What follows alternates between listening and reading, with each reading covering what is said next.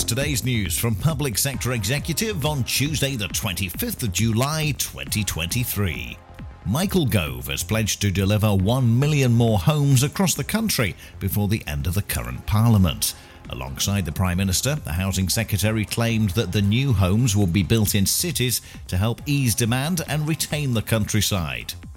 A survey into children's social care workers has found that many are still passionate about their roles. However, there are still some serious concerns to be addressed.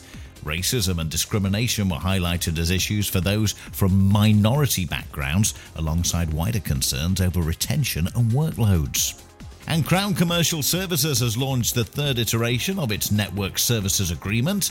This version will increase the focus on connectivity solutions, as well as emerging technologies such as Internet of Things and smart cities.